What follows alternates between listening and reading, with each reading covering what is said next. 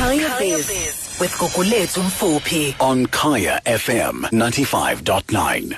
Alan Gray, helping you secure your future. Alan Gray is an authorized financial services provider.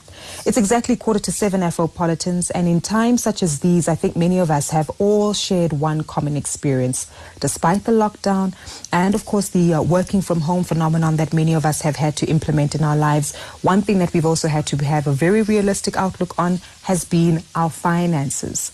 Whether you are fortunate enough to be in a position where you have access funds available, or if you were in a tough position where you actually have to readdress your funds and actually quantify the lack that you might have, now more than ever, we've definitely seen that it's important to prepare for the unexpected, especially the impact that it might have on your long-term financial goals. So building emergency reserves and having an emergency savings fund has proven to be quite critical, especially in the times that we're living in.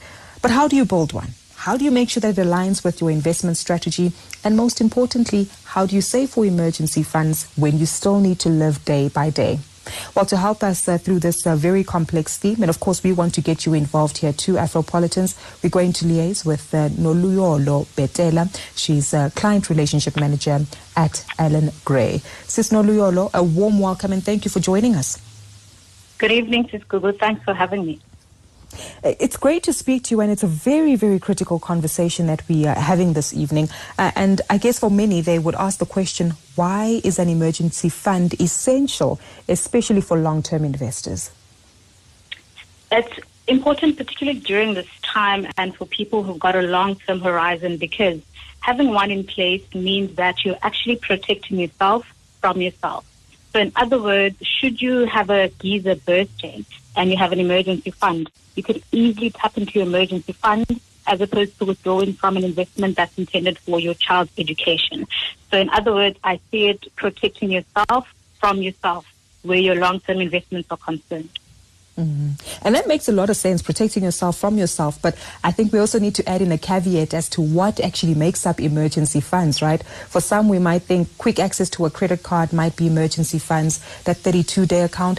What kind of products or savings tools actually make up an emergency savings fund? Absolutely. So ideally, you're looking for something that provides you with liquidity. So being able to access this when an emergency arises, because by definition, an emergency is something that is not favorable. It's got a sense of urgency. And so while 30 days notices, amongst others, give us the benefit of being able to access some of those funds, but you want something that proves more practical when you need to access that. And another thing is, this is almost like your nest in the sense that you want to preserve it. So it's cash that you're not wanting to expose necessarily to too much volatility. So things such as money market fund instruments that gives you the benefit of preserving your capital, and also which prove to be seamless when it comes to making access of withdrawing those funds. Makes a lot of sense. So if I wanted to have access to an emergency fund, I wouldn't put that money into a unit trust. Would that be correct? Not necessarily, Google, because a unit trust, by its design, it still gives you the flexibility to access your funds. And within a unit trust, being the product, there's something called a money market fund. And so some unit trusts for withdrawal takes anything between 3 to 5 business days. So that may work.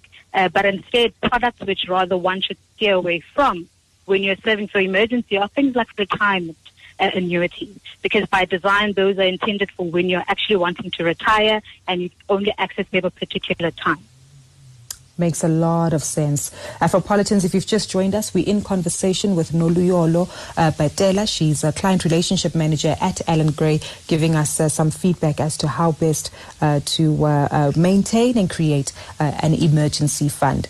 Noluyolo, I'd also like to get your thoughts. As you've highlighted, there's a myriad of products that we can invest in, but we do need to be critical and have a very clear view of where we're putting our money into, how we're preserving our capital, and how long it takes to access that capital. Are there other elements and considerations we should be keeping in mind, especially when it comes to establishing an emergency fund?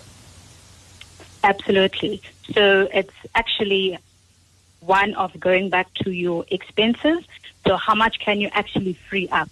That is one. Because as much as, so with everything that's personal finance related, personal finance is personal. But you at least want to have a good sense of how much is it that you can afford to put away, which will then cater to that unprecedented expense. So that's the one factor. And also using some of the products smartly. So I've mentioned that something like a retirement annuity, perhaps steer away from that if you're wanting to save for an emergency. And one also which we could use to our benefit to steer away from is the tax-free investment account. Now, hear me out on this one, Sis Gugu. So tax-free investment account by definition and design, right? It means that it's completely free of tax. So there are no capital gains tax and income tax that applies to that. And so many people often make use of that product for emergency fund.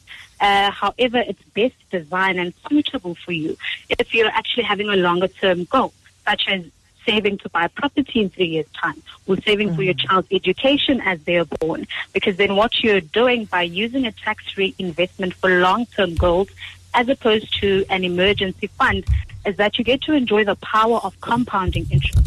So that when you do actually tap into your tax-free savings account, you get to enjoy those returns without having to share some of the tax with SARS. You're quite right. So analyze exactly the kind of products that you're investing in. And that also links into how much one can actually put aside. How do you decide just exactly how much might be sufficient? There is no fast and hard rule on this one, but independent financial advisors often suggest that you should at least be saving 3 months worth of your expenses. And now I understand that that figure may seem for some people that it perhaps is unattainable, especially in this given time that we're in, because some people have lost their income, and I sincerely empathize with those individuals. On the other hand, there are some people who have been lucky to maintain their income while cutting down on expenses. So, for example, we are now working from home, so that means you're no longer spending some money at the office canteen, so that cup of coffee you'd have every morning. If we assume that it's 25 Rand a cup of coffee and you're having one every day, Monday to Friday, that's about 125 Rand that you are spending or saving rather now. So that is also a start. So in other words, start with what you have, and where you can cut on those expenses. So gym memberships have now, for the longest time, we've been taking a breather on those. So that's just some money that you're currently clearing up. Redirect those in establishing an emergency fund. It goes back to the basics of the B word, right? Budgeting and knowing how to allocate much of your money and reallocate it as well. Afropolitans, if you've just joined us, we are in conversation with Noluyolo Petela. She's a client relationship manager at Allan Gray, giving us some insight as to how to establish an emergency fund. If you have any questions, do get dialing on 086 000959. Noluyolo, I'm really intrigued by this conversation because it does come at a time where for many South Africans, they might feel frustrated that we've been in lockdown for just over 3 to 4 months now, and their pockets have been burnt by the current economic situation, and they might feel that I don't even have an emergency fund left anymore because it's all been eaten up by COVID. How then do they need to position themselves, especially when it comes to moving forward, to make sure they cover any losses, still able to save, and yet still able to live within their means? So it goes back to planning, Sis Gugu, because if one had not had an emergency fund, and so we find ourselves in the pandemic and you've lost some kind of money, it's planning to say, when I get back up on my feet, how do I then better prepare for the next unprecedented event that I will find myself in? And really this time, in a way, has paused things, and it's giving us an opportunity to reflect on how we are actually directing our funds. So those Mr. Delivery takeouts, how much of that can you actually save on? We have Zoom sessions now where you're told bring a cup of coffee as opposed to meeting at restaurants. So actually taking the time to reflect, to say, as I am now in lockdown, not having access to certain benefits or areas in which I used to spend my money on, how can I then redirect that money and start small, start with what you have, so that when this pandemic actually ends and you're back on your feet financially, you then can add more towards that emergency reserve that you would start planning now. So in a way, bringing it into action. Makes a lot of sense. I can apply to myself. Haven't done my nails or my hair in some time. So definitely, a lot of ladies can relate, right? Absolutely. So definitely reallocating some of those funds there. Noluyolo, you also mentioned something quite critical, which is making sure that we re-establish our emergency funds right now to make sure that we're in a better position, hopefully once this wave of COVID-19 passes. That then raises the question, how often should we be reassessing our emergency funds? Is it something we do monthly, every 3 months, or does it depend on one's needs and saving capacity? So ideally, an emergency fund should be considered a moving target. So as your income and expenses change, it should also account for your lifestyle inflation, right? Because our lifestyles change as per we go through the different life cycles. So generally, it also should be factored as part of your bigger financial plan, which as per financial advisors, you should try to reassess your financial standing at least yearly. But it does not mean that if you see that you're now getting a raise before that year period comes, you should wait until then. So ideally, as and when you see that your income and expenses are changing. Makes a lot of sense, especially in terms of managing our income and expenses. And I'm assuming this also needs us to have a very clear communication, especially with loved ones who might have certain expectations about money being available for certain services or goods that they're used to getting. How open do we need to be in terms of that kind of financial conversation? I think we should be gearing up to be candid about those things, particularly in this era in which we're finding ourselves. Because I'm sure that by now each one of us knows either somebody within our circle or within an acquaintance's circle who's perhaps lost an income, and family also. So you now also perhaps finding yourself being in a position where, you know, families asking and relying more on you.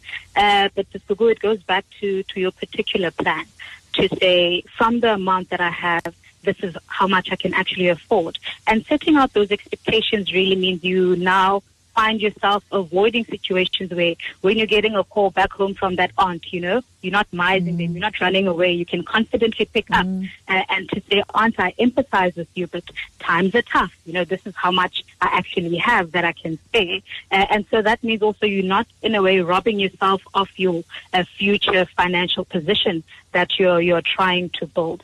So I think as uncomfortable as those conversations can often be, because at times you may feel bad that you're not looking after family, but often we are told that you should start to water from within. Exactly. Self-care, self-preservation is what is required before you can actually assist other individuals out. The last question, and this one creeped into my mind as we were discussing some of the products that are available. How much of a focus should we also be paying to fees and costs of the investment vehicles or saving vehicles that we put our money into to make sure that it doesn't eat away at our capital? So I think fees is an important one, and particularly to understand also why you are paying that particular fee. And so in instances where so the minute you're starting to feel as though the fee may be too much, you then investigate that, and it requires you to weigh your options with Google to say, is it justifiable to be paying this particular fee? I think the key thing is understanding what you're paying for. And if you are not comfortable and there's an alternative at a cheaper fee, but understanding what that cheaper fee means, and then absolutely you may reconsider.